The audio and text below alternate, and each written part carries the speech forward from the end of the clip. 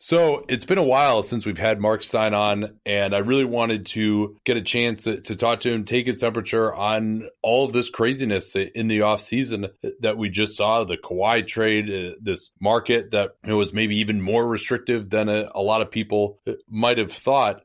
So I guess we can start with this, Marc, of just what were some of the bigger surprises to you of this offseason?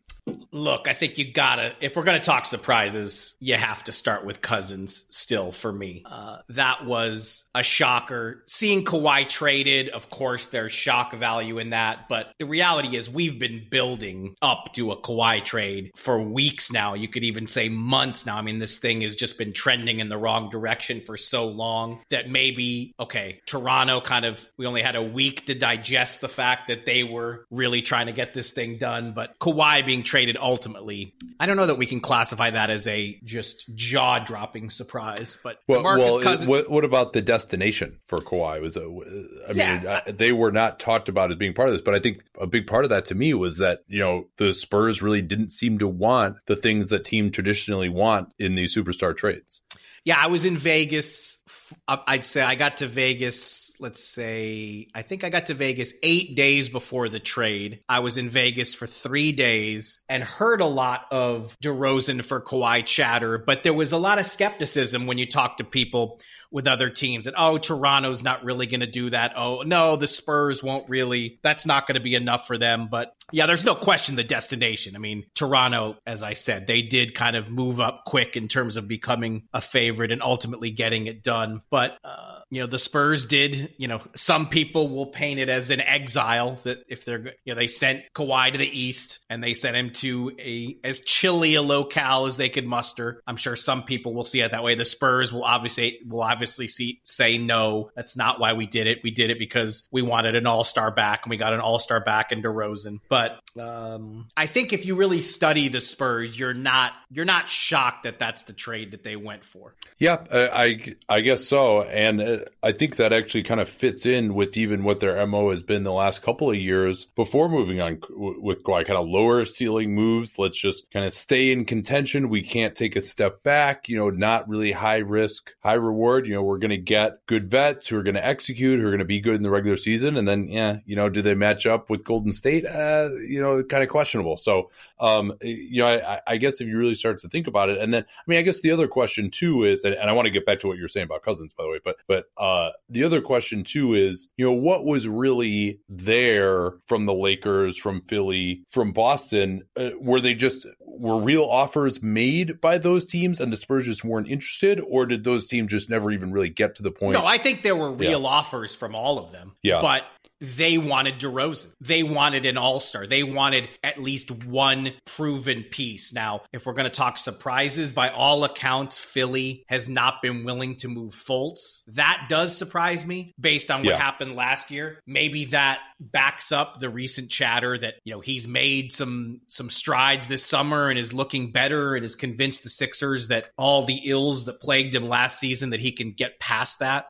Because you would have thought, as nightmarish as his rookie season was, that they wouldn't hesitate to move Fultz. So maybe the Sixers know something there that we don't see yet. But none of those teams clearly could put or were willing to put a player into the deal as good as DeRozan. And that was the clincher, because obviously the pick that the Spurs got in this trade is not amazing. Podol, depending on how you feel about him, the Spurs are probably higher on him than most. So that's another valuable piece in this thing. But, from San Antonio's perspective, this was about getting an all-star back, and they did. Yeah, it's just surprising to me. They can't think that they're actually, going to be competing for the Western Conference Championship with this team, but maybe this is just a present to Greg Popovich as he goes into his sunset years, and I guess maybe a present to himself, since, he probably still has the ultimate decision-making there of just, all right, I don't want to coach a bad team right now. No, I'm with you.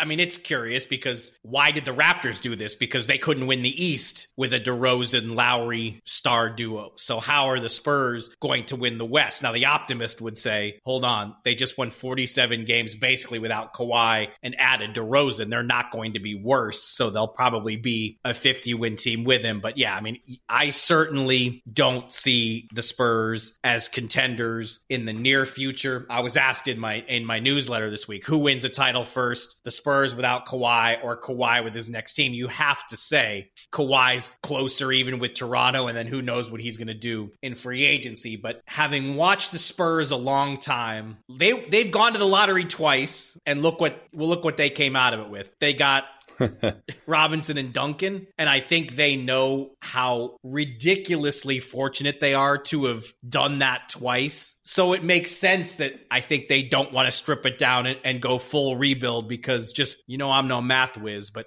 they're probably not going to get Duncan or Robinson the next time they go into the lottery. Yeah, no, those guys were both 4-year seniors, no-brainer type of picks.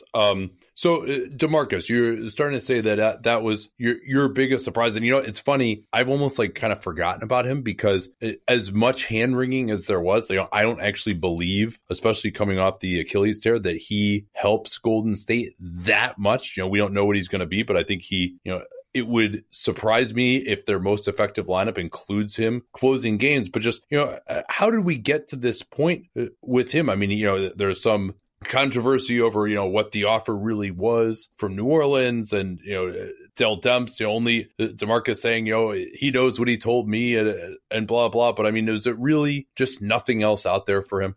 Look, I don't blame you for not remembering because I think that was July 3rd. We're taping this on July 24th. And it has been, that July 3rd does feel like a lifetime ago because this has been... I also had my bachelor party last weekend. So my brain is slowly rounding back into shape. What was the live internet show for that? Yeah, someone tweeted that at me today, and I was like, it's probably I don't know, but people probably know that I'm pretty boring actually. Since I just sit at home and watch basketball all the time, so that was there wasn't any basketball watching, but it wasn't exactly the sort of wild party that maybe some people favored for their bachelor party. Now you've thrown me for a loop. So Cousins. Yeah. I mean, look, I think everything DeMarcus is saying when he talks about his interactions with the Pelicans and not getting any offers, he's talking about July 1st on. And that's what led him to seek out the Warriors, because once free agency started, there really was no interest. Now, I reported earlier this month at some point, again, I can't even remember yesterday, let alone what day it was, but based on what I was told, the Pelicans did go to DeMarcus before the end of the season and say, we would do a 2-year extension in the $40 million range. DeMarcus and his camp, they didn't want it. They didn't want any part of that. They thought they were going to go into free agency and do much better than that. I think that's understandable, even given his injury, because he is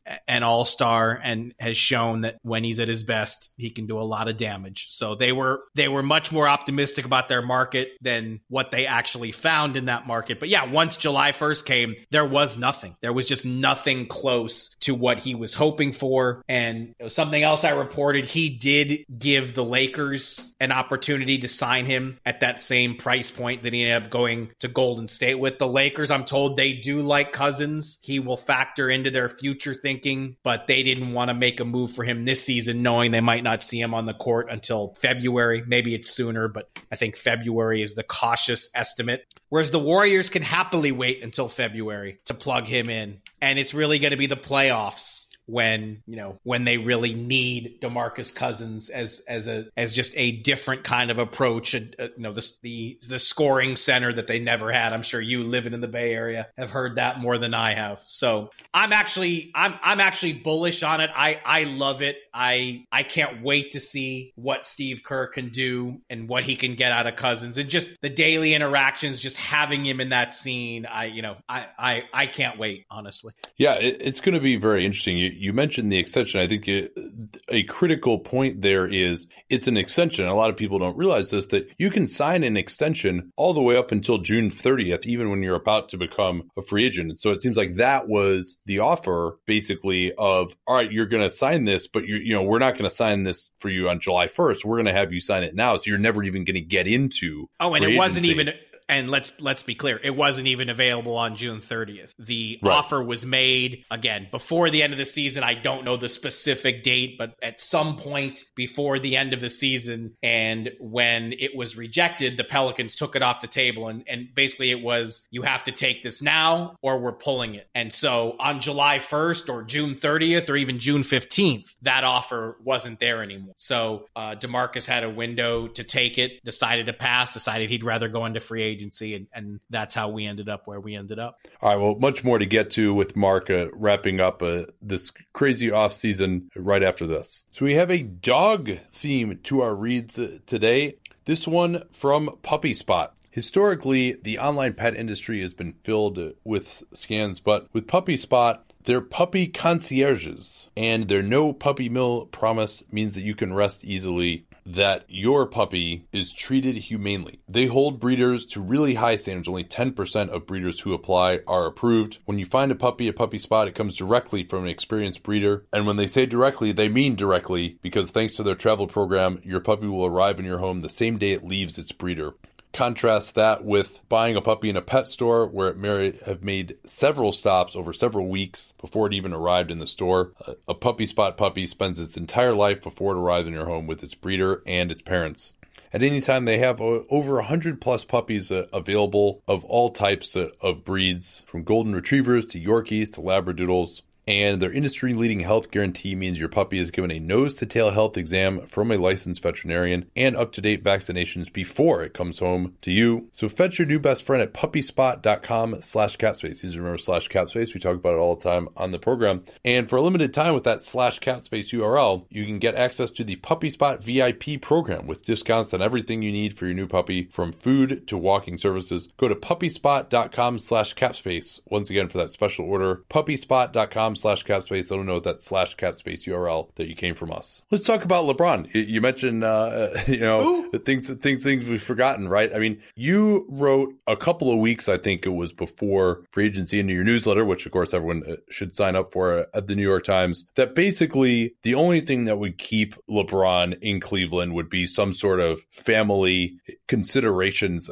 Was this Lakers thing just kind of always a done deal? I mean, I shouldn't say always, but was it kind of fait accompli, you think, in the end? I mean, it feels like it now. It certainly feels like it. And I mean, LeBron, after game 4, after the series, after the finals were over, I mean, he spent several minutes detailing why this was going to be a family decision and that his wife and kids were going to have more input on this than they ever had before. So theoretically, had they said, we really want to stay in Northern Ohio, I'm sure he would have strongly considered that. But basically, they've been spending their summers as LA residents for years now. So I think the family is obviously very comfortable being in LA. And to me, it's just, it was a life decision for him at this point, because there was nowhere he could go that was going to put him closer to the Warriors stratosphere than he was in Cleveland. So with no obvious choice to make on that front, he picked LA. It's where he and his family want to be. And I can't blame him. I lived in Southern California from age 9 to 26.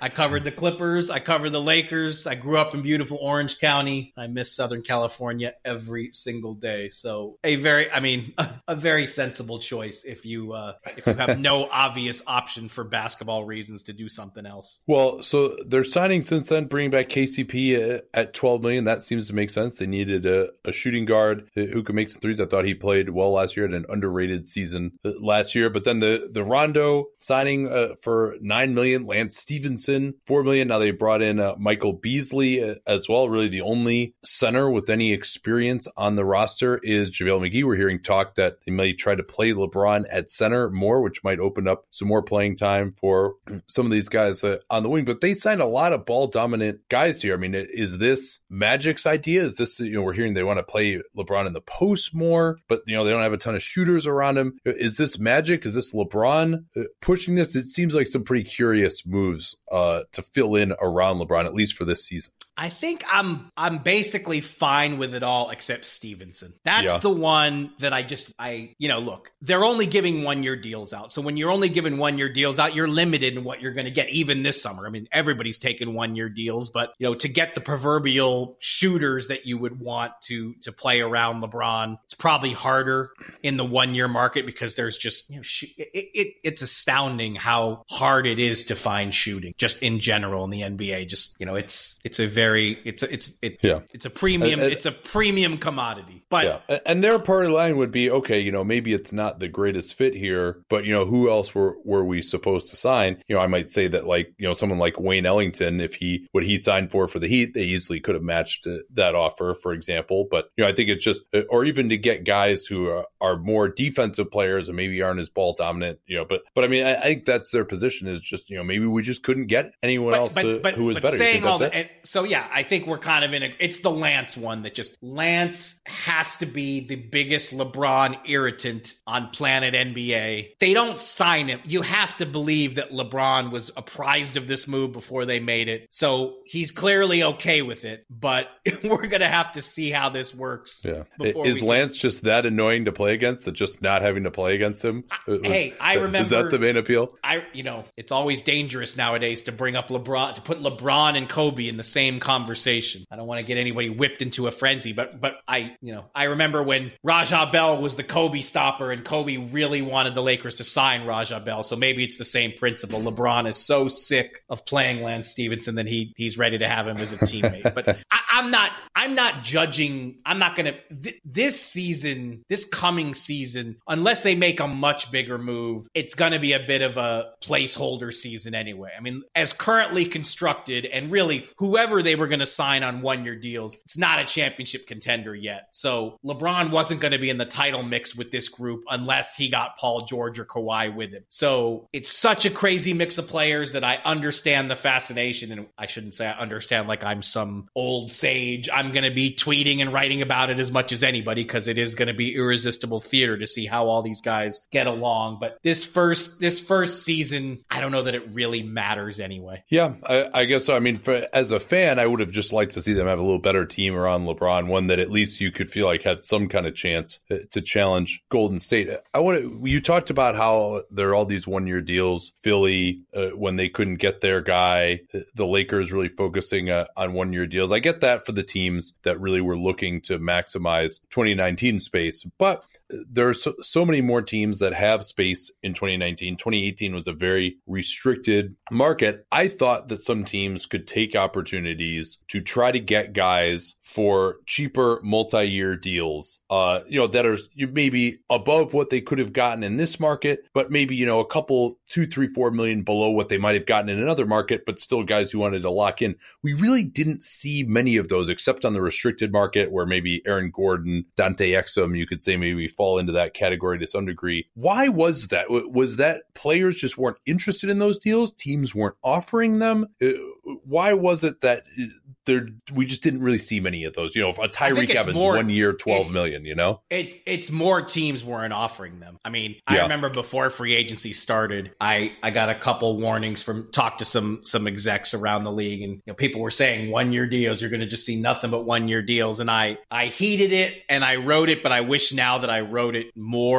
Wish I kind of trumpeted it more often leading into free agency because it was even more of a 1-year market than I thought it would be. But I think once the players start looking around, players too, maybe they say, maybe I'm better off trying to go back into free agency next summer when more cash is flying around. But I think for the most part, it's really the offers just weren't there. The money was so tight and just nobody wants to take risks right now. Everybody wants those 2016 deals to go away and kind of start over.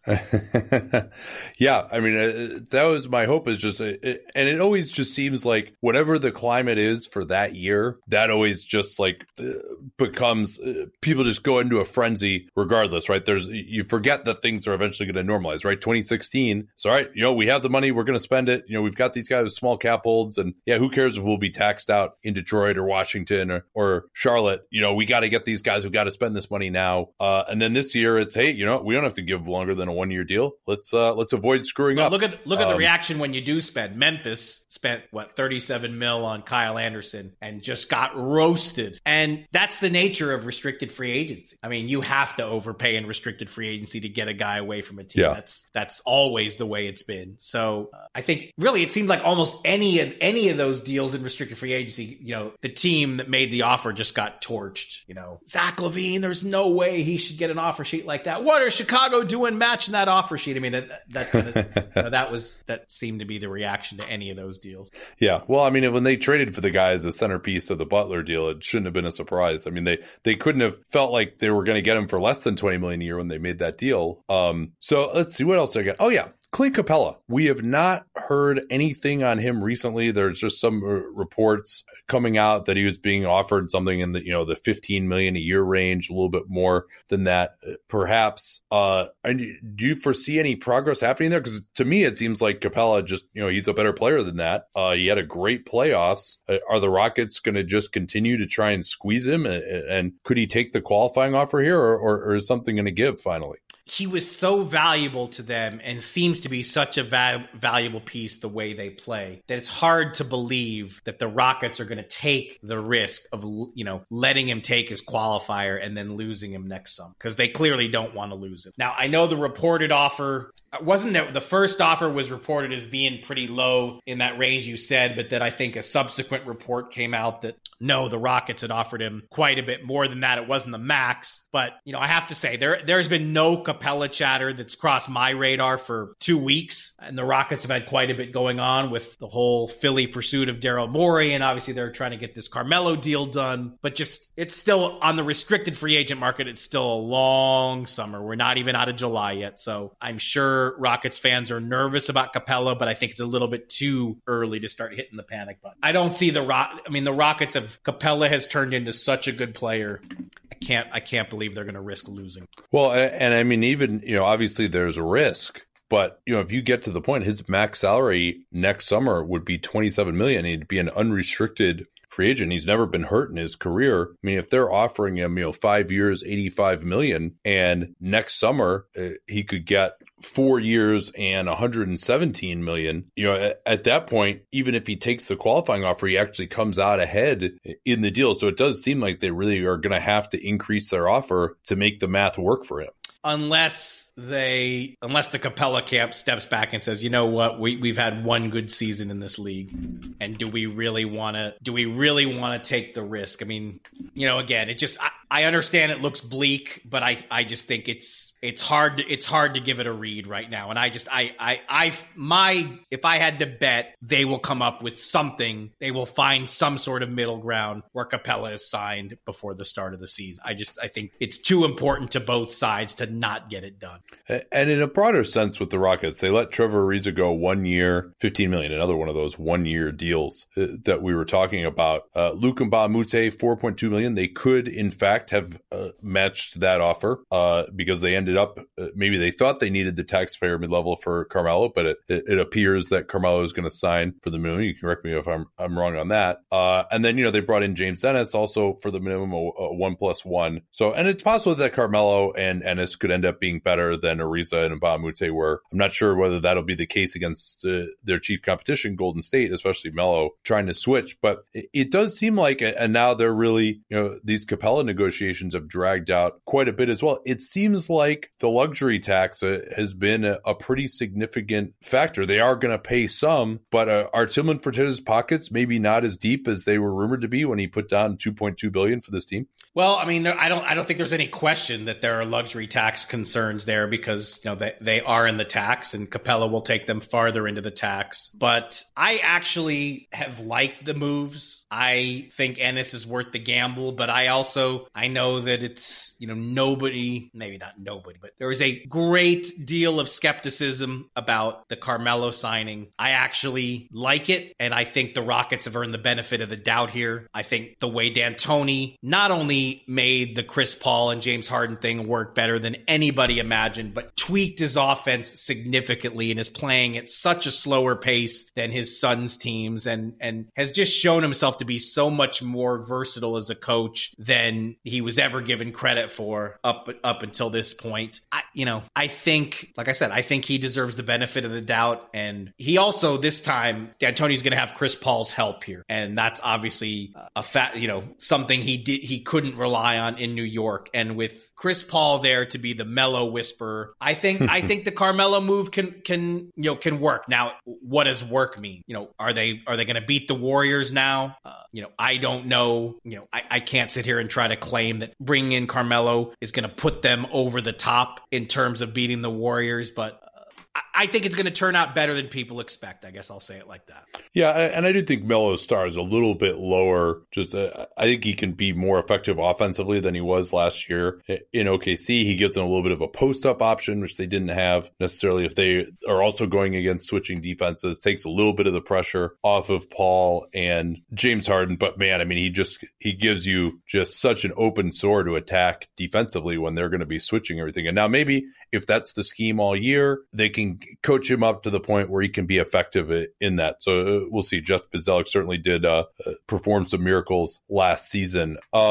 That Carmelo trade initially to go to Atlanta where he's going to be bought out, bringing back Dennis Schroeder. Do you think that the thinking in OKC was that Schroeder was like a positive value on that deal? Are they happy to get him back? Or was it just kind of like, well, you know what? We can't trade Melo anywhere else now. No one can just absorb the $27 million. We're going to have to stretch him. So isn't it better to get back a guy who makes a little bit more than what that stretch salary I think they wanted him. And that's kind of an OKC kind of move because, again, Schroeder has no shortage of detractors. And people are going to look at the Thunder and say, you know what? They brought in another non-shooter. What are they doing? But the Thunder, they're one of those teams that swing big and they take bold swings. And I generally will always kind of applaud the team that tries the bold move. And how Schroeder fits in as a Westbrook understudy, as a Westbrook sidekick. I mean, the skepticism there will be maybe as loud or even louder than Golden State trying to work Cousins in. But I will again be at the front of the line among spectators who can't wait to see it.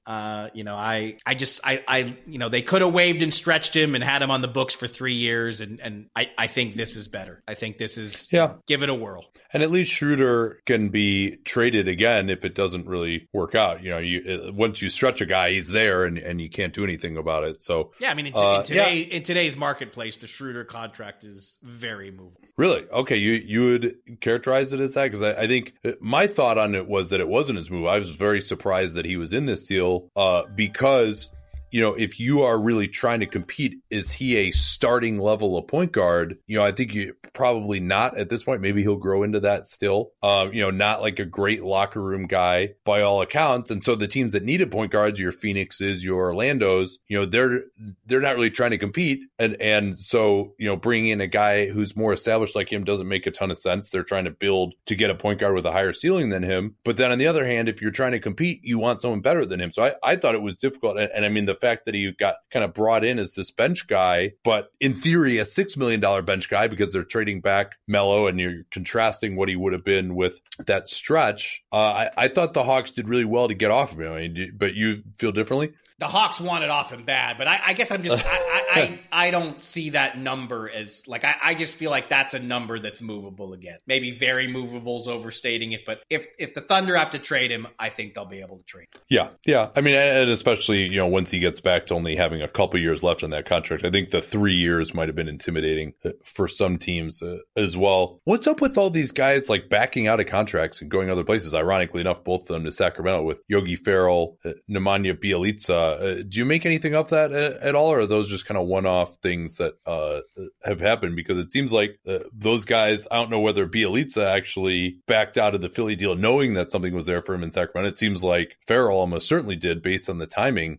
Is this a new trend here now that you're going to poach guys who have agreed and offer them more money, or what's going on? Well, remember where I live. I live in Dallas, so I can't say this is a new phenomenon. Not for Mavs fans who although that was different because it didn't seem like it was about the money. That one was just, all right, I've made a decision, I want to be somewhere else. These ones, it seems like both guys got more money than they would have gotten in Dallas. Well, yeah, Bjelica gets a 3-year deal, and again, I don't think anybody's gonna. I'm sure the Sixers are pretty upset.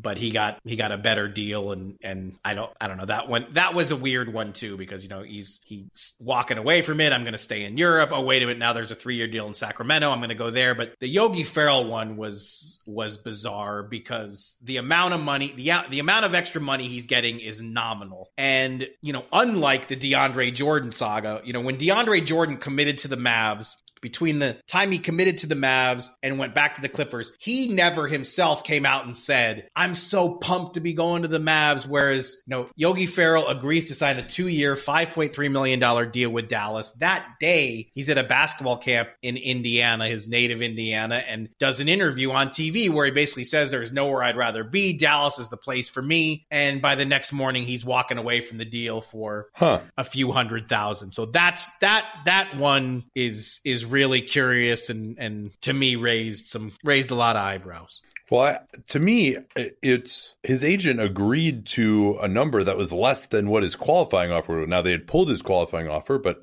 presumably they did that with the feeling that he was going to re-sign since they had those early bird rights on him. And I saw a few people were critical of that. I hadn't recorded until he'd already gone to Sacramento, but a few people were like, wait a minute, why is he agreeing, number one, to less than his qualifying offer, number two, for a non-guaranteed second year, which is not great to have either. You'd rather just be a free agent again, you would think. So, is it possible that criticism just, got back to them? They're like, all right, we want more. And then the Mavs were like, and then from the Mavs standpoint, they had the early bird rights on him. Like, his cap hold was really small. Why not just pay him a little bit more? That didn't really make much sense either. Maybe it was about a better opportunity to play point guard in Sacramento and build his value that way. But yeah, I think you're right, though. The whole thing makes no sense. I think the criticism was a factor. Kind of the rumbles that next morning where, they didn't feel good about the deal they signed, which and they shouldn't have, but I don't know how it was his agent couldn't figure that out beforehand. I mean, that was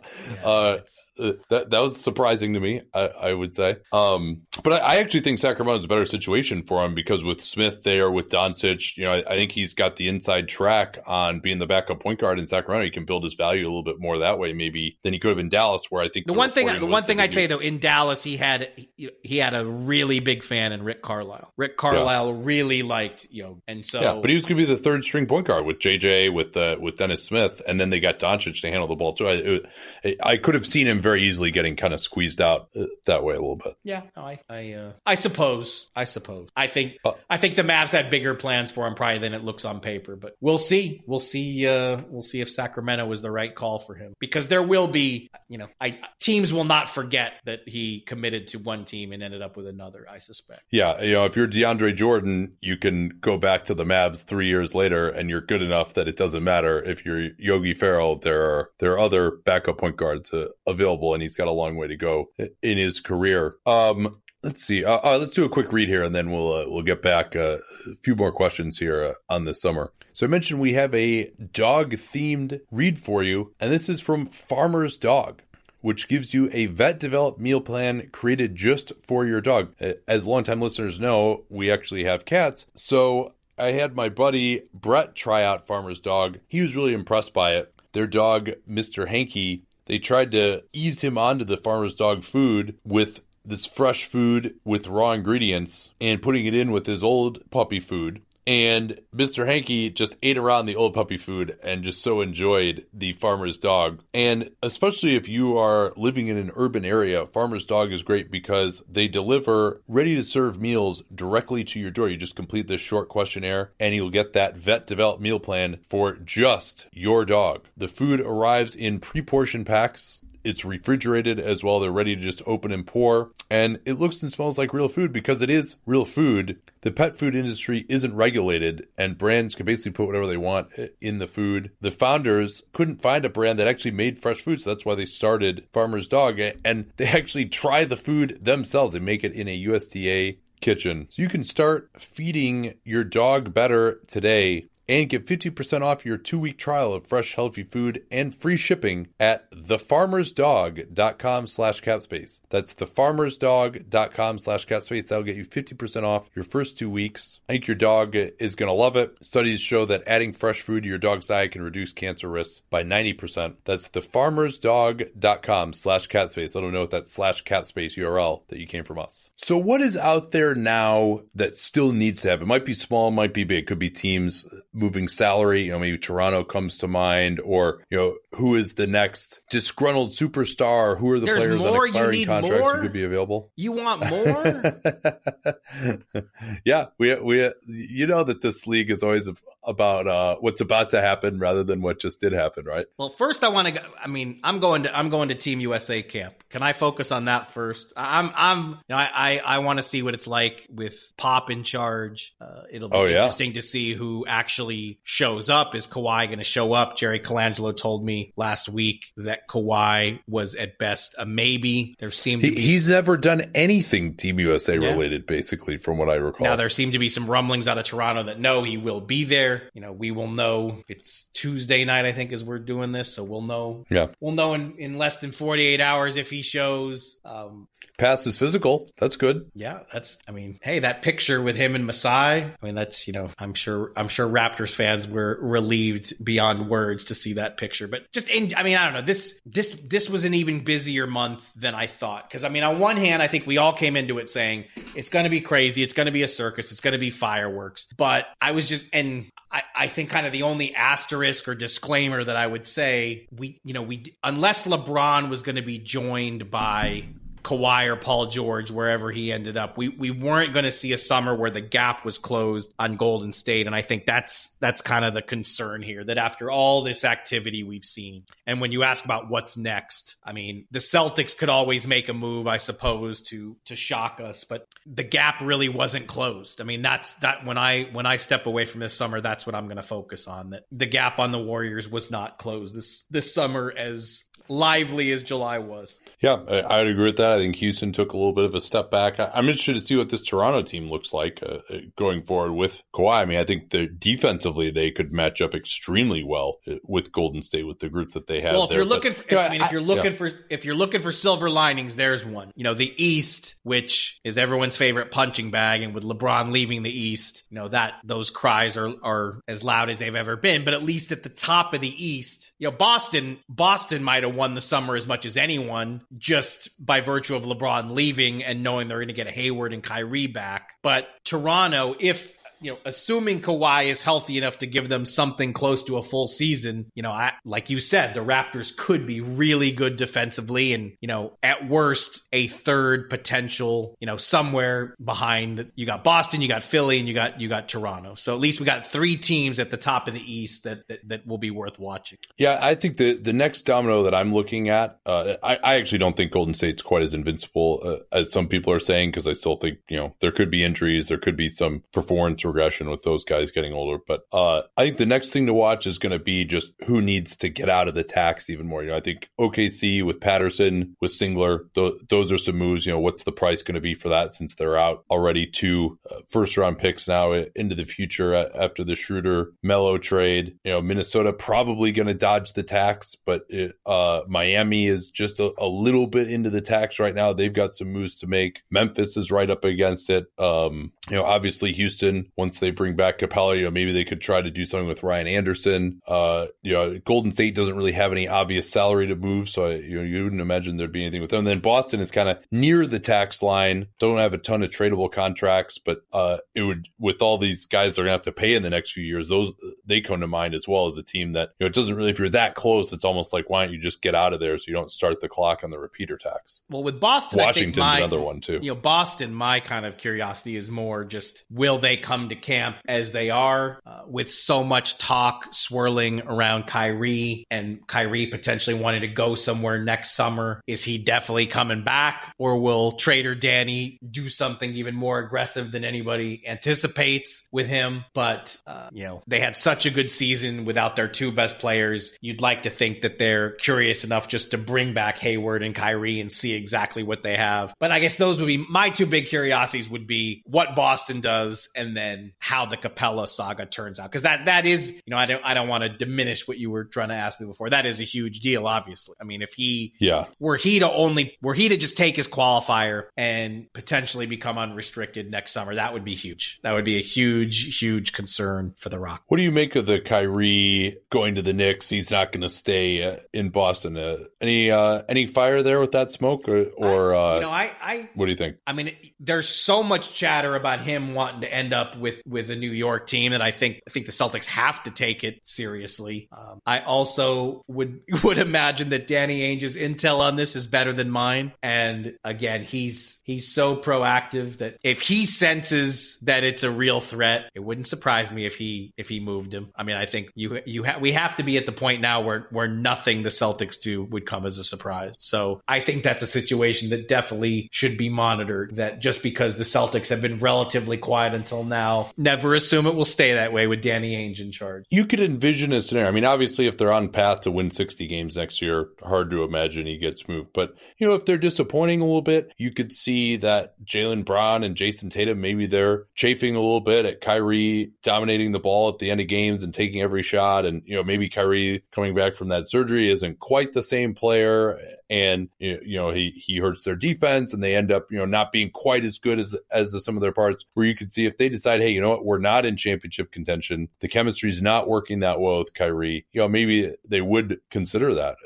But, again, it's hard to think, though, of like with him having at the next year's trade deadline, who is going to want to trade for him at that time? I mean, that's probably just going to be like a pure rental at that point. And they're not going to trade him to someone else in the East who might be a contender against them. It'd be hard to think of where that destination would be unless it's someone, and the old extended trade like Carmelo did, that you can't do that anymore at the trade deadline. So it's tough to see where he could be traded at this point, unless they did it before the start of the season, and that seems pretty unrealistic, as you were mentioning. And right now, just as we're taping this, my good friend Chris Haynes just tweeted that Kawhi Leonard will not be at USA Basketball mini camp this week in Las Vegas. So much for the Pop Kawhi reunion. That will have to wait.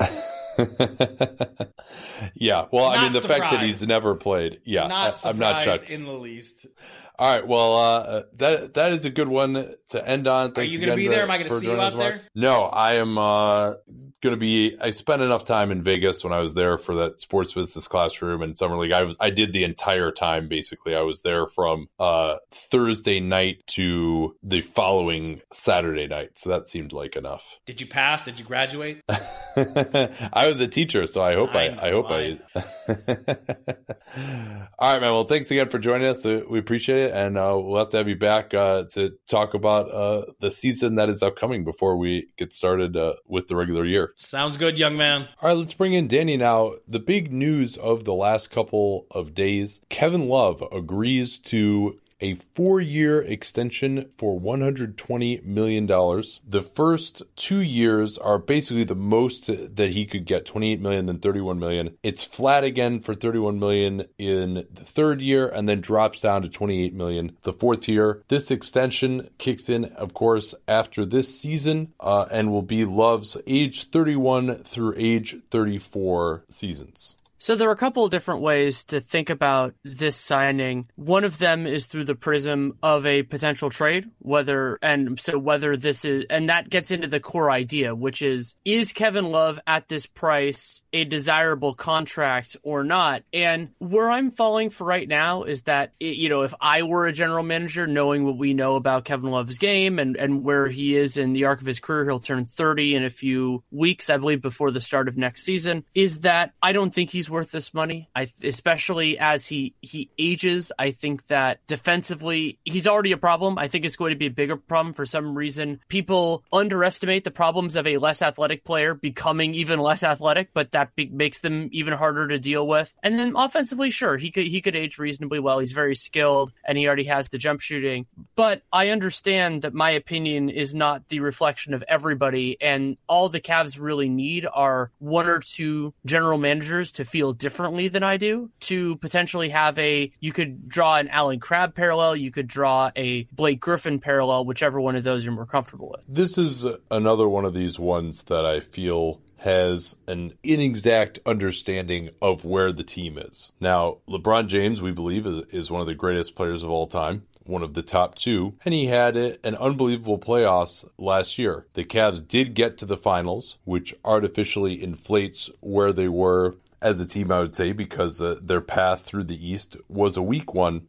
And if you lose a player like James, it looks like they're going to bring back nearly the whole team. So this will be an excellent experiment. But I think they're going to be pretty bad next year. I think with this team, they're probably going to be right on the borderline of that top 10 protected pick that they owe to the Hawks over the next couple of years. And then, of course, it turns into second rounders. But, the Cavs renovated their arena. Dan Gilbert wants to make the playoffs because he wants to prove that he can do that without LeBron. I got to go through the rest of the East, but I would say I'm probably going to project the Cavs to be out of the playoffs this year. And certainly they're nowhere near championship contention. I tweeted that this immediately becomes a contract or that is a candidate for one of the worst in the NBA. And I think there's a couple reasons for that. Number one, just the decision, right? I mean, they already have Love for a year, remember, right? And it strikes me as pretty unlikely that he could play well enough to where you're like, oh man, we really got a bargain here, right? Like that's the point of the extension is you get him for cheaper. And he did take $8 million less than the absolute most that he could have gotten under the extension rules. But I think this is going to be one of those contracts that the owners were trying to save themselves from by limiting extensions in the last CBA. And now I think, this one is going to end up being pretty ugly. And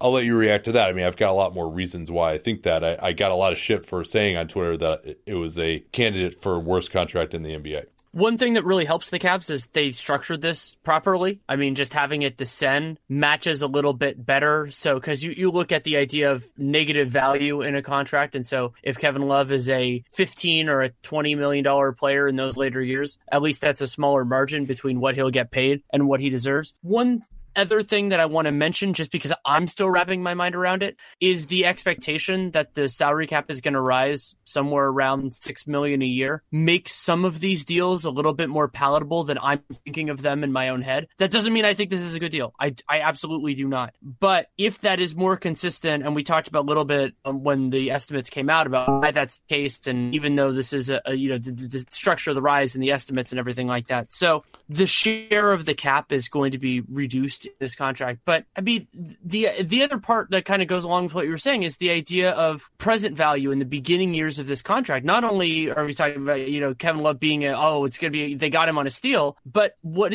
is the value for Cleveland? I mean, this year, maybe they are the fringes of the playoff race. If no one wants that, and Dan Gilbert certainly might with LeBron spurning them for the second time. But beyond that, I mean, this Cleveland team is probably going to take a while to turn around, at least to turn around to get to, let's say winning a playoff series or two, if we want to use that as a line. And so committing to somebody who does not appear to be on the right timeline is okay. You're allowed to do that. But this much money for that is a risky proposition. I think the odds that Kevin Love is a starter by certainly the last season of this deal and maybe even likely the last two seasons of this deal start to get pretty low with his defensive limitations. And now who knows? Maybe he plays so well this year. He looks exactly like 2013-14 Minnesota Kevin Love. And then maybe I would change my tune. I think the chances of that are fairly low. you mentioned the defensive issues. I mean, Love already, even when he's playing with another traditional center like Tristan Thompson, he's playing really as a center defensively. If he has to play, and he's probably going to play mostly the 4 this year, if he has to actually guard on the perimeter against stretch 4s, you can't really play a switching scheme with him. So I think he's going to be one of these guys who eventually just ends up killing your defense. And while he can space the floor, and that's useful, that's much less valuable playing the 4. At the 5, you're automatically going to have a bad defense. Despite the fact that he tries as hard as he can, I think you're automatically going to have a bad defense if he's your center. And there's talk of the trade value here. And that's part of why this kind of happened when it did, right? It was because 6 months from now, because of the extension rule, the Melo rule, he cannot be traded after signing this long extension with this type of raises for 6 months. So he will actually be eligible to be traded before the deadline. That was part of the reason, I think, why they wanted to get this done now, at least the Cavs did. But you're looking for essentially a Blake Griffin type of trade situation, right? Because with Kevin Love, if you're playing him at the 4 or the 5, he doesn't help you that much at the highest levels. I mean, we've seen that against Golden State the last few years. He also has this pretty big injury history as well, multiple surgeries on his knee, the shoulder, a concussion history. It always seems to miss, at least 20 games a year. So, and that's not going to improve as he gets older. And he just had that knee surgery last year as well. So the type of team that would be looking to trade for him is a desperate Detroit situation style of team. And as teams have gotten smarter, those teams are fewer and further between, Charlotte or Detroit or, teams that are really just trying to make the playoffs and be okay. Love can help you there. But if you're really trying to win at the highest levels, and that's the sort of team that would be trying to trade for a guy in theory who's making this amount of money, I don't think Love helps you that much against the best offenses in the NBA. So maybe they'll be able to trade him. I don't know if they could get positive value or not. Maybe like a Denver or something. Another one of these teams that's just like, perpetually trying to get the 8th seed might want to trade for him, but it seems unlikely. There's the injury risks they're taking on as well. There's the performance risks that the Cavs are taking on as well. And I know this deal makes him tradable as of the trade deadline, but you couldn't have made this offer to him in March. You can extend a guy all the way up until June 30th. Like, you couldn't have made this offer once you see how well he's playing this year, how good this team looks as well. If you're on pace for 25 wins, do you really want to extend Kevin Love like this? This is definitely a winning the press conference type of signing, much more than it is, hey, you're actually going anywhere. If they can get off of him for, just neutral value, I think they will have done well going forward. And they're taking on all this risk now too. I think there's a slight chance it works out, but not a great one. Along those lines of risk, I'm enthusiastic, and I've seen other enthusiasm for the prospect that this commitment and the structure of the team could lead to a return to something more in terms of offensive usage like Minnesota Kevin Love. Certainly a possibility, certainly something that Ty Lue could try.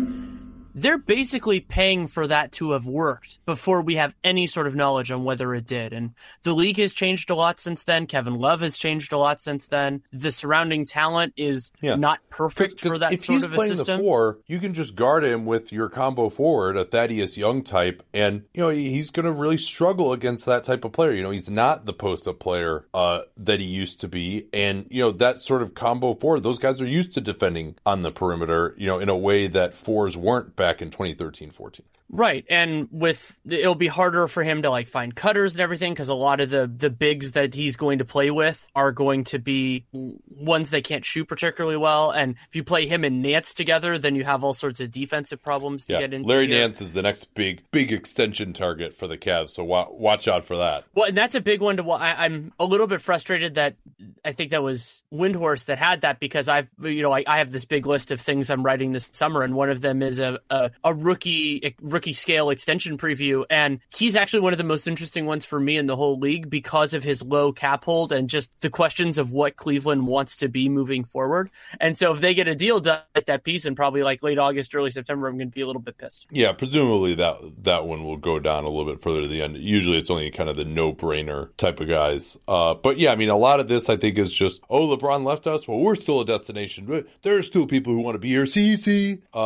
Yeah, well, we'll see when you're no closer to the playoffs 4 years from now, in part because of this contract. And yeah, I think they easily could have rebuilt. I don't know that this increases Love's trade value. That's part of the argument, as opposed to having him on this deal. Now, worth noting that he did have a player option for next year, which would have been about $25 million rather than the 28.5 or so that he's going to earn. So the Cavs did face that risk to some degree if, he had like a season-ending injury this year or something like that. Although if they had traded him, they wouldn't have. I mean, to me, I would have been fire selling everything that they could. But again, they just, that's not in Dan Gilbert's plan right now. And I think that the Cavs will ultimately be the worse for it. Anything else on this, or shall we move on here? I think we can move on. I would say the next biggest piece of news, there aren't a lot of other big pieces of news to be sure, but I'm interested in the continuing movement of the Orlando Magic. They've been kind of cycling through. They traded Rodney Purvis for Dakari Johnson, and now they have moved Dakari Johnson for Jarrell Martin and cash. That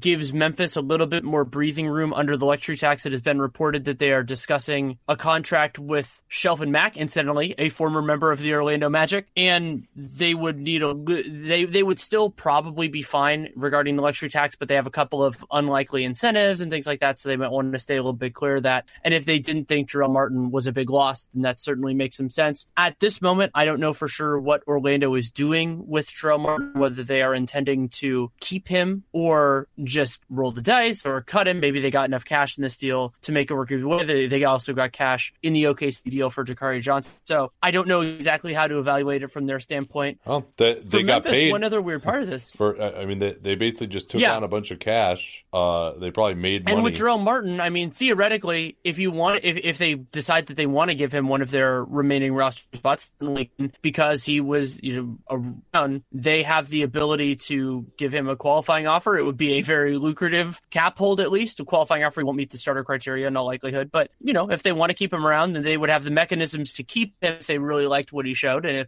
if not, it's super easy to let a guy go. And one thing I will say about what Orlando is doing here that I do really like is using flexibility, like the limited amount they have, to kind of grease the wheels a little bit and get something in terms of cash or whatever. And they do still have their mid-level. I'm a little bit frustrated that they haven't used that. But at least, taking on slightly larger salaries, getting some cash in return. That's a way of using the wiggle room between the salary cap and the luxury tax if you don't have enough in exceptions to get you there. For Memphis, this closes the door on another of their totally failed first-round picks. Granted, pretty much all of those have been, up until Jaren Jackson, have been non-lottery picks. But going back to O.J. Mayo, who at least played for them a little bit, some of their highlights: Hasheem Thabeet at number 2, DeMarre Carroll, who ended up good, but certainly not for the Grizzlies. They moved on from him.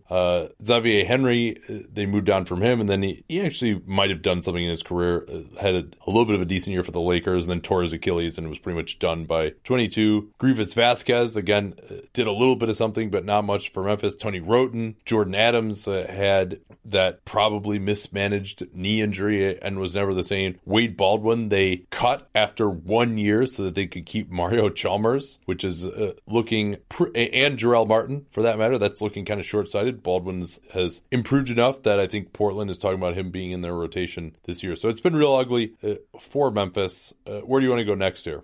Well, one other thing I want to mention with them clearing the space is it might be that they're adding Shelvin Mack and they would have to, well, they wouldn't have to, but they would likely cut Andrew Harrison, and that's a little bit surprising for me. Mack, that's what they said, they're going to cut Andrew Harrison? Well, that gives them 16 guys, and I think some people are saying, well, if you're adding another point guard, I mean, they could just have three they and wouldn't cut somebody cut else. Andrew Harrison. They love Andrew Harrison. I hope not, because they shouldn't cut Harrison. He's a good player. They should keep him around. I guess they got Javon Carter now as well, but yeah, I guess they've got a few guys here now. I mean, presumably Dakari Johnson will be cut as well. But interesting news out of China with Dwayne Wade apparently offered 3 years, $25 million to play with the Zhejiang Golden Bulls. I probably mispronounced that. I apologize. The Heat, who are already above the tax, they only have, because they have non-bird rights on Wade with that minimum salary that he signed last year and then was traded to them, they can offer him $5.3 million this year with that taxpayer MLE, but that doesn't make a ton of sense for where they are. Or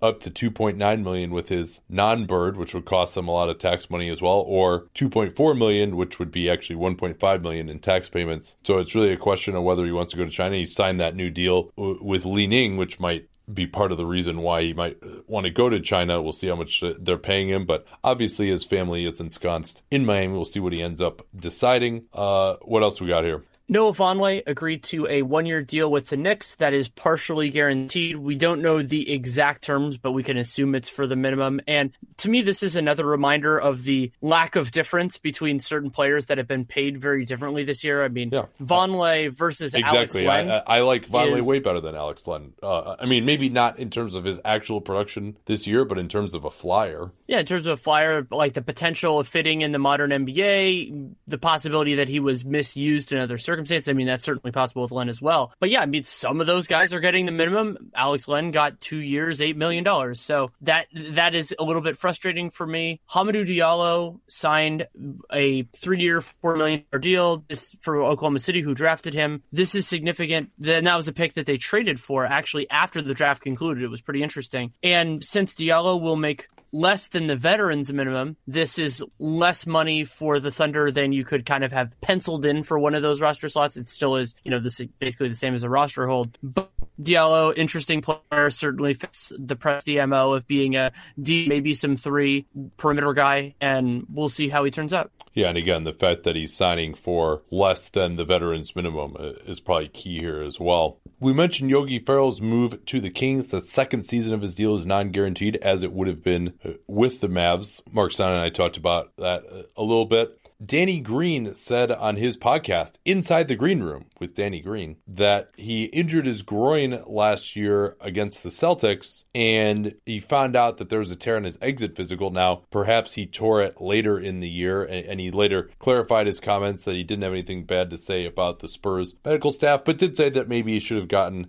a second opinion because there are people who are groin specialists. But I do think that puts his bad performance last year, where he was barely playing by the time they got to that playoff series against Golden State, that puts his performance into a little bit of a different light, and hopefully he can have a bounce back year for the Raptors, where Kawhi Leonard has passed his physical and the trade is official. What that means, how extensive that physical was it just some guy palpating it and a scan? Did they actually make a move around on the court? Who knows? Probably it was more limited. They already know that they've got him for better or for worse at this point. So I don't know that it necessarily means that, all right, he's whole, he's going to be the Kawhi Leonard that we all know just because he passed this physical with the Raptors, but I mean, it's better than not passing it. In a bit of more recent news, on Wednesday, Vince Carter signed with the Atlanta Hawks. It will be a minimum contract, and this looks to have kind of the idea of what he did last year for the Kings of being a solid vet. How much he'll play will be a little bit inconsistent. Fortunately for the Hawks, they're not paying him the $8 million like Sacramento did. This also could end up being a circumstance. I think we're going to start seeing this more often, where a team signs a player with kind of the understanding that if they're out of it, and the Hawks are going to be out of it, that they will let them sign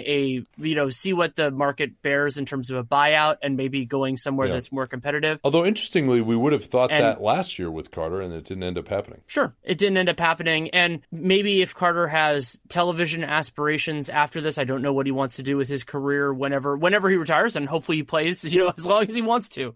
But having Turner NBA TV based in Atlanta could end up being fruitful for him there. And, there are certainly a lot of young guys for him to mentor on that team. In Charlotte, we mentioned in the Summer League review of their prospects that Devontae Graham, who I thought played well, and the Hornets traded a couple seconds to get, will actually, for now at least, avoid surgery on that condylar lesion, which is a cartilage issue in his knee. So that's good news. And Antonius Cleveland, who we also talked about on that first Summer League podcast, he was claimed off of waivers by the Bulls. I certainly like David Nwaba better than him, and the Bulls could certainly just re-sign him if they wanted to, but it doesn't appear that they care to. Cleveland had a pretty rough summer league, though. I'm not too high on where he's at the moment. And is that it? No, we got one more thing, right? I don't think that. I think we can transition. There's one other piece of news we can talk about in the context of the summer league stuff. Good call. But one thing I want to mention just with the Kevin Love part, it was still in the notes, and so I want to mention it, is that we'll have to see how this affects my old favorite of pick protection. The Cavs owe Atlanta from the Kyle Korver trade, and actually got renegotiated as a part of that Anderson Varejao trade, if memory serves, because there was a whole kind of logistical. Oh, that was the Portland one got renegotiated to make this one when possible. But so it's top 10 protected in 2019 and 2020. If it has not conveyed in either season, it becomes 2 second-round picks. And Cleveland could certainly pivot, but this does kind of indicate that they're at least trying to finish outside of the bottom 10. And so that could mean Atlanta gets the pick this year. All right, we will get to some more Summer League stuff right after this from Masterclass. Steph Curry is one of over 35 masters now who have taught a masterclass. The copy says that you have a once-in-a-lifetime opportunity to learn from one of the greatest shooters in NBA history. I think that doesn't go far enough, actually. I think he is the greatest shooter in NBA history. Over 4 hours of movie-quality video lessons. I've watched these videos. They are really excellent. I really enjoy the guy, the poor sap that Steph has out there to demonstrate the wrong technique when he goes through the shooting mechanics, but Steph will teach you those shooting mechanics, his footwork, scoring techniques. He also has a lot of specific drills that make you a better ball handler, and he analyzes NBA game footage with you to improve your basketball IQ. What I like about Masterclass is it really is a class. They provide drills, they provide ways for you to learn instead of just, hey, watch this video. There's actually a learning component to it. Some of the other masters include Gordon Ramsay for cooking, Malcolm Gladwell writing, Ron Howard directing, and they're always adding new classes across a wide range of fields, and they're taught by some of the best in the world. Acting, they have some incredible actors as well. I really enjoyed the investigative journalism, which I haven't had quite time to make it all the way through yet, but that's taught by Bob Woodward. It's pretty good, especially in this day and age. So when you get started with Masterclass and get a free 7-day trial, masterclass.com/capspace is that URL. Easy to remember because we talk about Capspace all the time here on the program. Learn from the best in the world at masterclass.com/capspace. Once again, masterclass.com/capspace. Let them know that you came from us. So let's continue in alphabetical order here, talking about some of these Summer League performances, and that will bring us to the Dallas Mavericks. Start with Dennis Smith Jr. At age 21. Did not shoot the ball very well. He was 0 for 7 on jumpers off the dribble and was just 4 out of 17 from the field in the half court on jumpers, 2 out of 12 from 3. He looked really good out there. I mean, there's a few guys that will say this about, but the ball didn't really go in for him that much on the jump shot. I thought that just in general, he was getting to where he wanted to go on the floor. He only played 2 games, it's worth noting as well. And I think, his passing continues to impress me. I continue to think that's an underrated part of his game. He had some really nice wraparound passes to the roll man. He was willing to give the ball up and just get the defense moving. Maybe if it wasn't a pass that led to an immediate assist, but he knew he had drawn 2 people and he got off the ball. So I thought that looked pretty good for him. The fact that it would have been nice if he was hitting 40% of his threes and his off the dribble jumpers are so bad right now. But it wasn't like a triumphant Summer League, but he looked fine to me. It wasn't enough to change my opinion of him either way. It didn't move the needle too much for me. You mentioned his off the dribble. He was 2 of 13 overall from threes, 466 true shooting. And I was a little more concerned than you were that just because he's a nuclear athlete, like Dennis Smith is one of the better athletes that we have in the NBA, that he wasn't creating that much separation, but maybe that was also just the circumstance. He's a second-year player who played a lot last year in the Summer League. So it's not a big difference of opinion. I would have liked to see a little bit more, but that's also because I hold him to a high standard because I am a believer in Dennis Smith. Yeah, I thought he looked fine athletically, personally. I did think that he was trying to do more of a job of changing speeds because he has that acceleration. I thought that he showed a little bit tighter of a handle. He was looking to get guys on his back, operate it in pick and roll. But yeah, it didn't look like he was playing, 1,000% either. I still would like to see more from him as far as pushing the ball in transition. He's still very effective there, but to just really run it down guys' throats more than he does would be nice. But not much more to say on him. Jalen Brunson, who is actually a year older than Smith at 22, man, did he have a rough time of it. Yeah, and his rough summer was not only the numbers. I mean, the numbers are really not good, but just when I watched the Mavericks, he looked like just a guy to me. Like if I hadn't known that he was a second-round pick and a high second-round pick, I wouldn't have really thought too much of him. And, any player coming in, and for as a point of mentioning here, when we're saying these ages, I put in what will be their basketball reference age for the upcoming season. So like Dennis Smith, we said he's 21, he turns 21 in November, but that's the way I like to think about these guys. guys. And so for Brunson, this will be his age 22 season. 20 minutes a game, below 30% on twos, 348 true shooting. And yeah, I mean, but my bigger concern rather than his jump shot going in was just that he wasn't able to create much reliable separation. No, not at all. And when he did, he's so left-handed. If he goes right, he really has no chance of finishing, even if he can get a shoulder past the guy. He's strong, so maybe he'd be more useful defensively as a switch guy. But I think he's going to have to kind of be like a Matthew Dellavedova scrappy type on defense rather than having incredibly quick feet. I mean, even when he could get going to his left, there's one time where Shaq Harrison, who had an unbelievable defensive summer league, just like packed his shot. He was on ball and just packed his shot into the third row. I mean, he tried to go up with like this hook shot at the rim, and there's nothing there. I did think that his jumper at least looked smooth. He was 6 out of 20 on threes. He was getting the shot off quickly, releasing it with a hop. But yeah, I mean, 4 out of 24 from 2-point range. I mean, that is just so bad. And then he also really got nothing in transition either. He's not a guy who's going to push the ball hard. He'll run the offense. He knows what to do. Had 22 assists, but he also had 15 turnovers. And then another concern was he had 1 point on 11 isolations, 0 of 9 from the field. So if he's running pick and roll, he is very, very switchable. So he's not really, you may know what the reads are in pick and roll, but if you switch him, you're just not going to get any kind of advantage, and he's not going to be able to hurt you there. So especially at 22, you would hope that you would see more from him. I thought, Devontae Graham got shut down with that injury, but I thought he was taking a pick later than him, and I thought he looked way better in pretty much all aspects. So not particularly encouraging for Brunson. The Mavs do have plenty of depth at point guard. They've also got Doncic, who's going to handle the ball quite a bit. So Brunson probably won't need to play this year, but he didn't look remotely ready to create any kind of offense at the NBA level right now. I'll briefly also mention Dorian Finney-Smith. This will be his age 25 year. He to me just looked like a solid pro. Like that. I think that's the way to put it. A 25-year-old, solid on defense, made some nice plays, took a couple of pick and pop threes, and he's more comfortable there. But I didn't think like, there's some major untapped potential in him. Yeah, the fact that he looked more comfortable from three was good. I mean, I think he was like 4 out of 25 on threes in last year's summer league, and you'll recall that he missed nearly the entire season with the dreaded quad tendon issue.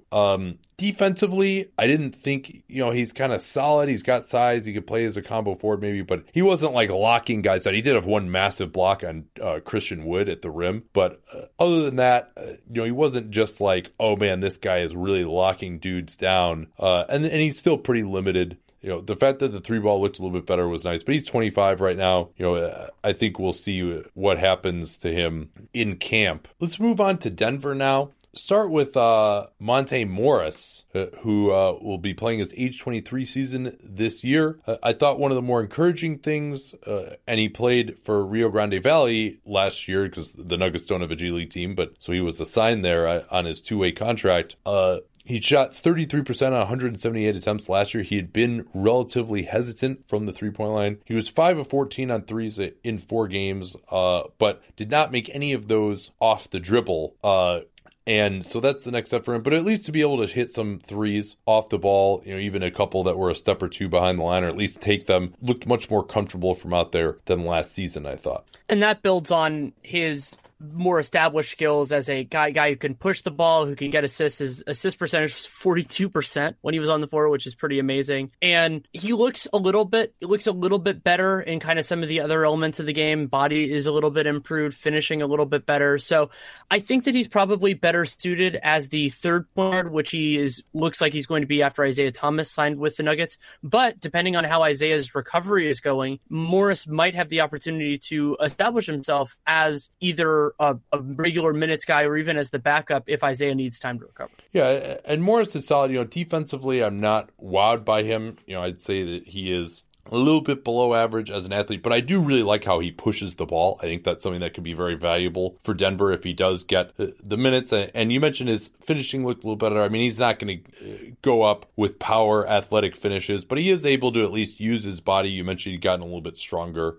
kind of finished with like half floaters as he comes down the lane line. And he looked a little bit quicker. His handle looked tight. I mean, the guy knows how to play. I think it's not totally out of the question to me that he becomes a reasonable backup point guard at some point. Let's talk now about Tyler Lydon, who will be playing his age 22 season this year. Totally lost year. I mean, last year in Summer League, even he barely played, and he might have made like 2 shots or something last year. I remember his stats were just like beyond awful in Summer League. Didn't play at all this season, then had the arthroscopic surgery. I think that was in February. Played 3 games in the Summer League. I thought that the 3-pointer looked good for him, taking some pretty deep ones. He was 5 out of 10 from downtown. Also had 8 assists, so he found some cutters from the elbows. That's something that the Nuggets, of course, like to do.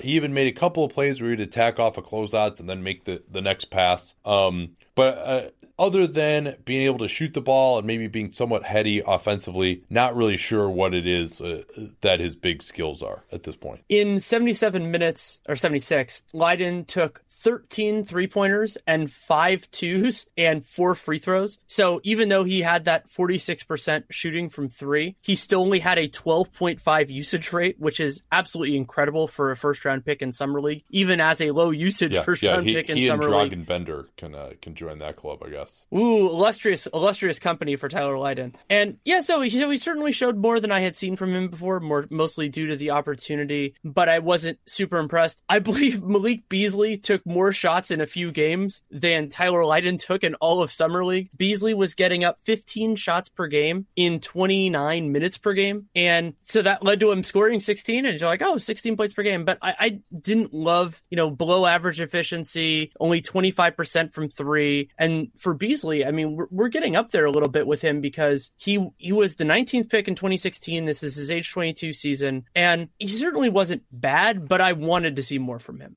Yeah, he's been asked to do a lot of ball handling and a lot of scoring the last couple of years in Summer League. Really hasn't had much of a chance to get on the court for Denver. His finishing around the rim was a struggle, only 4 out of 12, and did not really have the jump shot working particularly well either. And then as a defender, we've seen him in this high usage role, combo guard type of role with the ball in his hands in Summer League. But really what he was supposed to be coming out of Florida State was this 3-and-D shooting guard, but he doesn't really quite have the size to me to guard some of the best shooting guards, not to mention switch and get up to guarding some small forwards on occasion. And so you look at him and it's not really clear exactly what his NBA skill is going to end up being, because he hasn't shot the ball extremely well in his career.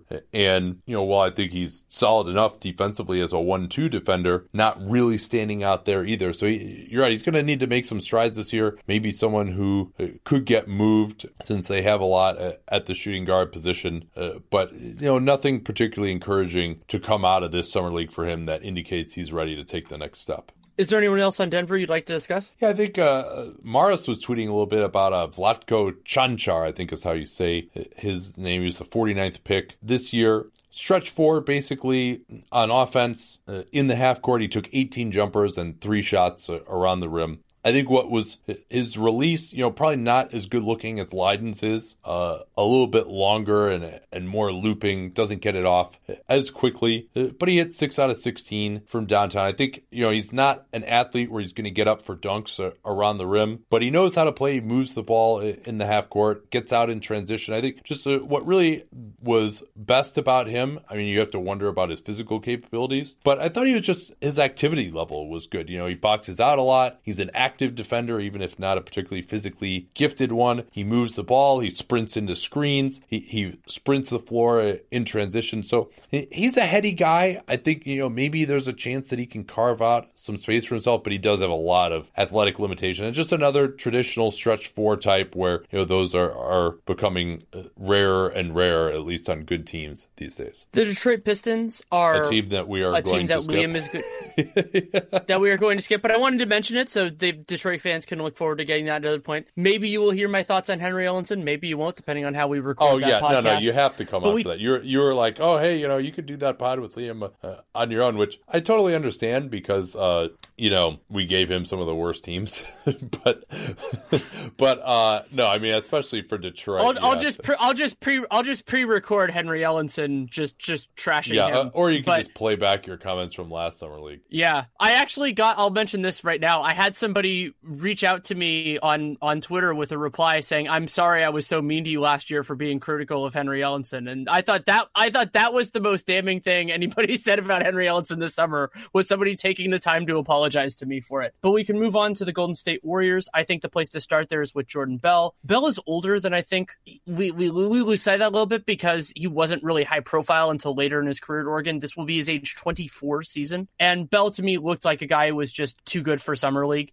And that's more defensive than offensive, of course. The definitive performance for me from him was actually a game I attended in person in Sacramento. After Marvin Bagley had a pretty good opening game, they put Jordan Bell on Marvin Bagley, and he just took away Bagley by forcing him to use his right hand. And it's just the type of thing you would expect an intelligent NBA caliber defender to do. And then, averaged 2.5 steals, 2.3 blocks per game in 24 minutes, and tried to do a little bit more with his jump shot, but it didn't really come into play. But I think this was about what we expected from Jordan Bell. Yeah, he was only 10 out of 26 from the field. Now, he played exclusively at the 4, which, it's going to be tough for him to have much spacing. I mean, I'm not worried about him as a finisher. His finishing statistically was not great here, but I think he was fine at the NBA level last year, when he's open playing with the big club. He did do some grab and go in the assists, 17 assists in 4 games. I mean, that's really impressive. He continues to show that passing ability. And he didn't have a 5x5 game like he did in last year's summer league. So he's always going to be a limited offensive player. I mean, I think as a spot up guy, maybe he can get there. He has shown a little bit of potential with that jump shot,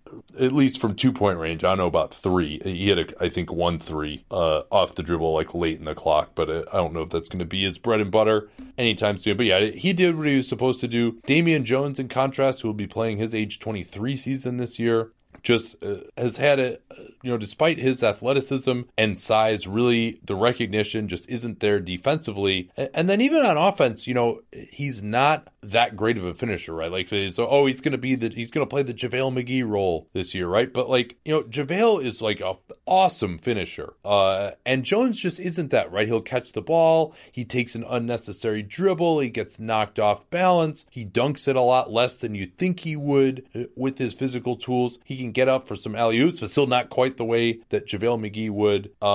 But he fouls a ton. He ended up only playing 3 games. Then he had a minor knee injury that he had to return to the Bay Area for. But I mean, you watched this team a little bit more close than I did in Summer League. I mean, is there much hope here for him at this point, going into now his 3rd season? Are you trying to get me to jump my column for why the Warriors should decline his 4th-year option? I wrote the article why they should decline his 3rd-year option, and that ended up kind of being right. And with Jones, my biggest concern is that he has trouble translating his athleticism into real impact. You brought up the JaVale McGee thing, and certainly offensively, JaVale is a much better finisher. But defensively, Jones, it's kind of like when he's there, he makes that impact, but when he doesn't read plays very quickly, and he doesn't impact the game nearly as much. And so there are a lot of guys who don't make it in the NBA because they can't react quickly enough to making the league. And Jones might end up being in that camp. Maybe at 26, 27, he could make his way back. But right now, he's not an NBA player. Jacob Evans, whom they drafted at 28 this season, will play this year at 21. Suffered a toe injury, so he missed the first game in Sacramento. Perhaps that plagued him to some degree, but he had a really rough offensive performance. He was only 12 out of 37 from the field, only had 2 assists as well. They didn't really ask him to do much with the ball in his hands, but the outside jumper was not working. Anytime he had to shoot on the move, it really looked bad. I thought his mechanics were inconsistent. He would have a couple of jumpers from 3 that would look pretty good, but then others where he would bring the ball up way in front of his body or seem to be off balance a little bit. And if he's not going to be able to make shots, he really, I don't think is going to have much of a place on this team this season. And they still, despite the fact that they got to Marcus, I mean, they really have not solved the problem in the slightest, especially it appears with Evans having some struggles, at least early. They've not solved the problem in the slightest of finding some shooting off the bench on this squad. I mean, I guess Jerebko kind of falls into that category, but he's really too limited to play off the bench on the wing. Yeah, I would say that's fair. And with Evans, to his credit, I think he did a lot of things well other than shoot. Like defensively, he was active and intelligent, not as much of a shutdown guy, more of a kind of in the area doing his thing, and a solid team defender. I talked about this a little bit at various moments before Summer League about how he can freelance off of his guy if he thinks they're not a threat and get into stuff. And sometimes that works, sometimes it doesn't, just depends, because sometimes it gives up open corner threes. He did that in Sacramento as well. And I thought he did a nice job keeping the ball moving. But the biggest concern is not necessarily that his shot wasn't falling. I mean, 2 for 18 from three is certainly troubling, and only got to the line for 4 free throws. But the mechanics of his shot look weird. I mean, the ball is, his elbows and the ball are way too far out from his body. And maybe there is still some lingering issue with him or something like that. But there is some serious work that needs to be done on his shot, whether his form is off right now or not. This can't be the final form. Let's move on to Houston. Trey Duval, who is now with the Bucks on a two-way, we won't talk about him too much, but you'll remember he was a top 10 recruit to Duke, ended up going undrafted. Had a lot of turnovers, but he definitely has NBA athleticism. He's got some craft in the pick and roll. 0 in-between game whatsoever. He's shooting the ball with a little bit less hesitation, and there was a discussion that he had this eye issue at Duke, which finally got resolved, and he started shooting the ball a little bit better after that. Just with his athleticism and the fact that he was such a high recruit, I think, giving him a two-way is a good idea. He had some moments in the first game, then he really struggled in some of the later games. Joe Chi, who will play this year at a reported 23 years of age. I'm not really sure still what to make of him. I think he's going to be a solid three-point shooter. He can block shots when he's in position around the rim, but I didn't really see anything to change my opinion of him that, he's a limited finisher. He's too skinny. He's too slow. So, he can stand under the rim and block shots on defense, and he can bomb threes on offense, but that's really all that he does in totality on the basketball court. I feel like he's a Rorschach test in certain ways because he does things well that we value, but he does so poorly at a lot of the other elements of the game that it's concerned. I mean, when he had to guard on the perimeter, guys were just flying by him. It wasn't even, he was providing very little resistance. And that's not because he's a bad athlete or anything like that. I think he's a pretty limited athlete. He's limited, but he's not, abysmal or anything like that. But I like his skill level offensively. I don't really see how the overall package works against NBA competition. Certainly worthy of the gamble that the Rockets gave him, the non-guarantees on so many years of his contract. Basically, the Hinkie special for Joe Chi is a worthwhile contract. But I mean, considering the high stakes for this team this year and moving forward, I would rather just have that roster spot. Now, you don't necessarily have to clear that roster spot on October 15th. You can wait until the guarantee date, see if he's improved at that point, and then have it for a buyout guy. I'll be fine with that. But he has some value as a cheap roster slot versus the tax at only $1.3 million. Absolutely. So they can make that work as well. But I mean, if they have guys on the table that could theoretically be a part of a Western Conference Finals or an NBA Finals, I wouldn't be haunted by cutting Chi to make it work. No, I'm not sure what the path is, especially because the Rockets now, I mean, their summer league team switched everything just like the big club, and some of those ugly blow-bys you were talking about happened in those situations. Isaiah Hartenstein, I think it's Stein, who will play this year at age 20, was drafted last year in the 40s in the second round, did not sign an NBA contract, but instead came over to just play on a normal G League contract, not a two-way, and was signed now to a 3-year deal. Another guy who can come in on that rookie minimum, save them some tax money to use up a roster spot. He was billed as a stretch big coming out of the draft, but really didn't take many last year at Rio Grande and only took one this year. He's got still that moon ball lefty jumper that's got some side spin on it sometimes. So I don't know that the stretch aspect is not really a part of his game. He does have close to NBA athleticism as a big. I would say, he moves his feet pretty well on a switch. He's gotten a little bit better at finishing around the rim, although he's not going to go up and dunk over people. He can get a limited alley-oop, to the rim instead of the corner of the backboard. And he has a few ball skills, but probably not enough that you really want him doing anything attacking the basket off the dribble. He'll try to just drive left every time. He did actually make a right-handed layup that I saw, but his finishing is just just he doesn't get good extension on his finishing. He seems like he has pretty small hands, and I have some hope that he could maybe turn into a third center type, defensively, but I'm not really sure offensively really that he has that much value at this point in time. So he's going to have to either become a better finisher off the rim, become more of a playmaker on short rolls, or be able to actually start making those 3-pointers. One other thing I wanted to mention with Hart, I say it Hartenstein, that's just me, that his body has gotten so much better than when he was at the Hoop Summit. I think that was in 2017. And he's always had a pretty decent strength for his age. I mean, I saw him going back to, I want to say either 2013 or 2014 at the Euro camp, like Next Generation, when he was like a 15, 16-year-old. So he always has decent strength, but he looks even better now. Yeah, he's more mobile, and I like that he got to the line 5.5 times per game, which really does help his efficiency, even when that 3-pointer isn't falling. But yeah, I mean, the threshold test for the Rockets is different than other teams. I'm hopeful that it can work out, but I am a little bit skeptical. And DeAnthony Melton, the second-round pick for the Rockets, he is age 20. And he was a little bit shorter. I talked about this a little bit with Miles Bridges when we did that. He was a little bit shorter than I expected, but he's very sturdy. To me, physically, he looked like a shooting guard, but he also spent time guarding threes, and also he was the primary defender on Aaron Holiday when the Rockets played the Pacers relatively early in Summer League. And my biggest surprise with him, partially because of this lost year with USC, with everything that happened, was that he was more comfortable with the ball in his hands than I expected, which isn't necessarily something the Rockets are going to need on day one, but it's just a nice skill set for him to have. Yeah, and I thought his strength was very impressive.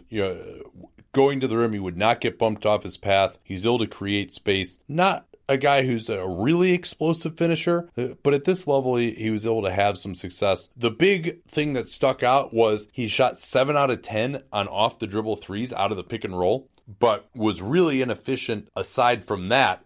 And you'd have to wonder, how sustainable it is. But he looked comfortable shooting deep 3-pointers, which again is a guy who missed all this time. Maybe he really had a chance to focus a lot on that. He's kind of like Malik Beasley size, but stronger.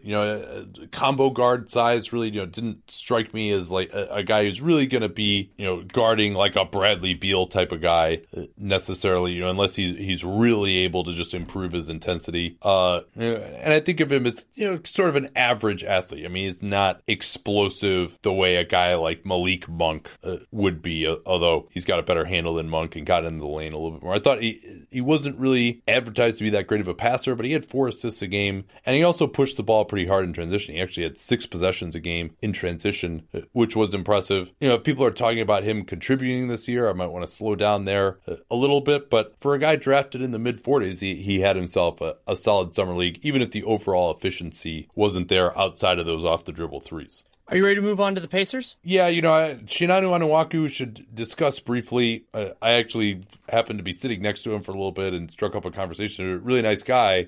So it pains me to have to say, he didn't really have a great summer league again. This is his 3rd year now. He wants to play a skill game, shooting the ball from mid-range, not really able to get out to three. He's got kind of weird two-handed form. Likes to throw a lot of passes as well, but he's also been very turnover prone and just doesn't really have a ton of athleticism or explosion. Not really a switch guy again to fit into their system. So I'm unfortunately struggling to see the path forward for him at this point to really get into being an NBA rotation player. He can rebound, he can play tough around the basket a little bit, but he's not an explosive finisher. So he's got a lot of limitations. I mean, I think to really have a career, he's not going to be able to finish on pick and roll. So he's going to have to get that jump shot out to 3, I think. And then defensively, if he can't switch and he's not a great rim protector, it's kind of a struggle to see what happens there as well. With that big body, he's the guy who, he's kind of got that Kendrick Perkins-like body where, hey, back in the day when you needed to defend in the post, maybe that could have been useful, but that skill isn't really there anymore. And then Vincent Edwards, didn't watch a ton of him, but he had a rough shooting time, only 12 out of 34 from the field and only 4 assists as well. Worked almost exclusively as an off-ball guy. He had over 60% of his, actually, I should rephrase that. He had 75% of his offense was either spot up, transition, or cut. So he wasn't working with the ball in his hands at all. And with that being the case, you would hope he could be a lot more efficient. Not a guy whose game I was that familiar with, but certainly nothing in his performance to indicate that he's going to be a better than average guy for where he was drafted. I think this was his pick was the one that was bought in the whole second round because teams have gotten such negative publicity from selling those picks lately. And we didn't see a ton from him yet. But now I am ready to move on to the Indiana Pacers. Let's start with their first round pick for this year, Aaron Holiday. This will be Holiday's age 22 season because he stuck around UCLA for a long time. And his,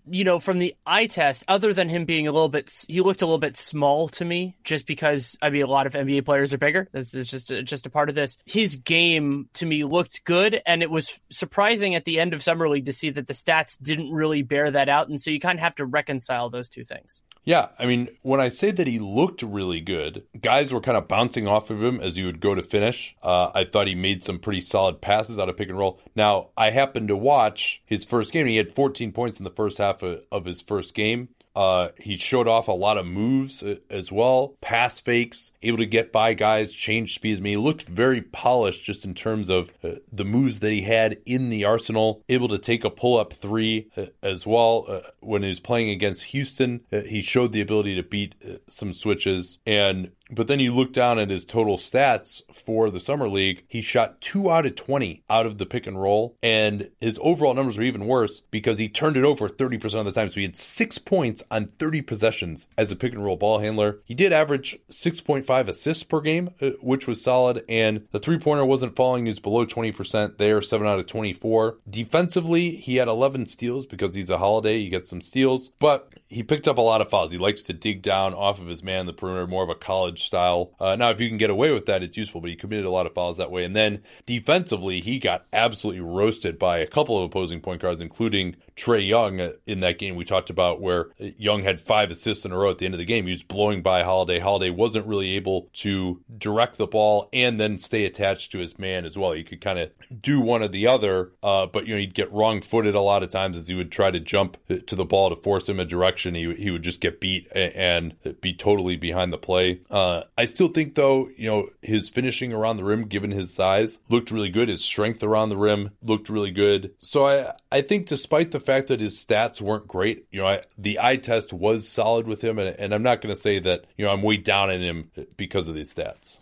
I'm a little bit concerned because his finishing did look good, but the windows are going to be a lot smaller, especially if we're talking about that first game when I think that was the one that was against the Rockets. A lot of teams have better not only shot blockers, but better shot contesters at the rim than Houston did in that game. And Holiday, I wonder about where he's going to fit in. To me, he looks more like a solid backup than a starter. And when you draft a guy in the 20s, that's fine. It's not a bad thing. It's just that you're going through that. And so considering the Pacers want to be a playoff team, would ideally love to even host a playoff series this year, it makes sense for them to have Holiday as the third point guard. And then if he earns getting more than that, they could presumably move Corey Joseph. But I don't think they have to do that based on what we've seen so far. You can kind of let it play out a little bit more organically. And if that sounded, that was kind of a mixed reviews, it will not be as mixed for his former college teammate, TJ Leaf. And this will be TJ Leaf's age 21 season. I just thought he was awful overall. And one of the biggest concerns for Leaf, for me, was his rebounding. He had a 13% defensive rebound rate, 11.5 total, and the 11.5 is actually less troubling to me than the 13 because he shoots a lot of threes. He took about 4 threes per game, only made 20% of them. But there isn't much there with TJ Leaf, and that is a big concern. Yeah, it's really difficult. Other than the offensive glass, where a lot of his offensive boards came off of his own tips,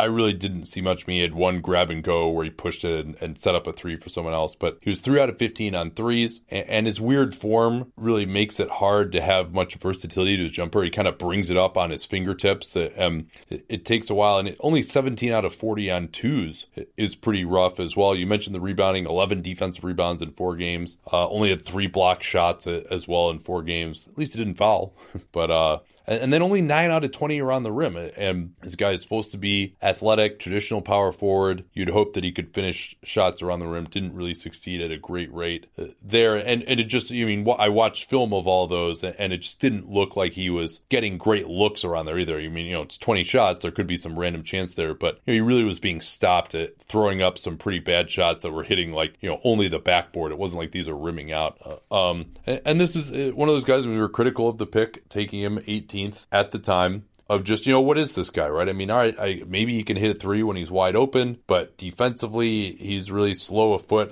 very narrow hips, struggles to get down in a stance. And so why not, he's not going to like go punish a wing in the post. He can't defend that guy on the other end. So just what is the point of TJ Leaf? And not only that, but he's not even doing the things that he ostensibly is supposed to do well, finishing around the rim, hitting his threes at this point. So yeah, certainly very little indication that he's ready to contribute to the big club this year. And that's probably part of why they brought in Kyle O'Quinn, and they have a lot of options on the wing as well to play smaller, because I don't think Leaf, and he was really bad last year when he did have to play, when they had to play he and Al Jefferson together. That was a disaster. Can talk a little bit about Edmund Sumner, who was drafted in the 50s last year, coming off a torn ACL. So on a two-way contract still. It was a 2-year two-way contract, I believe.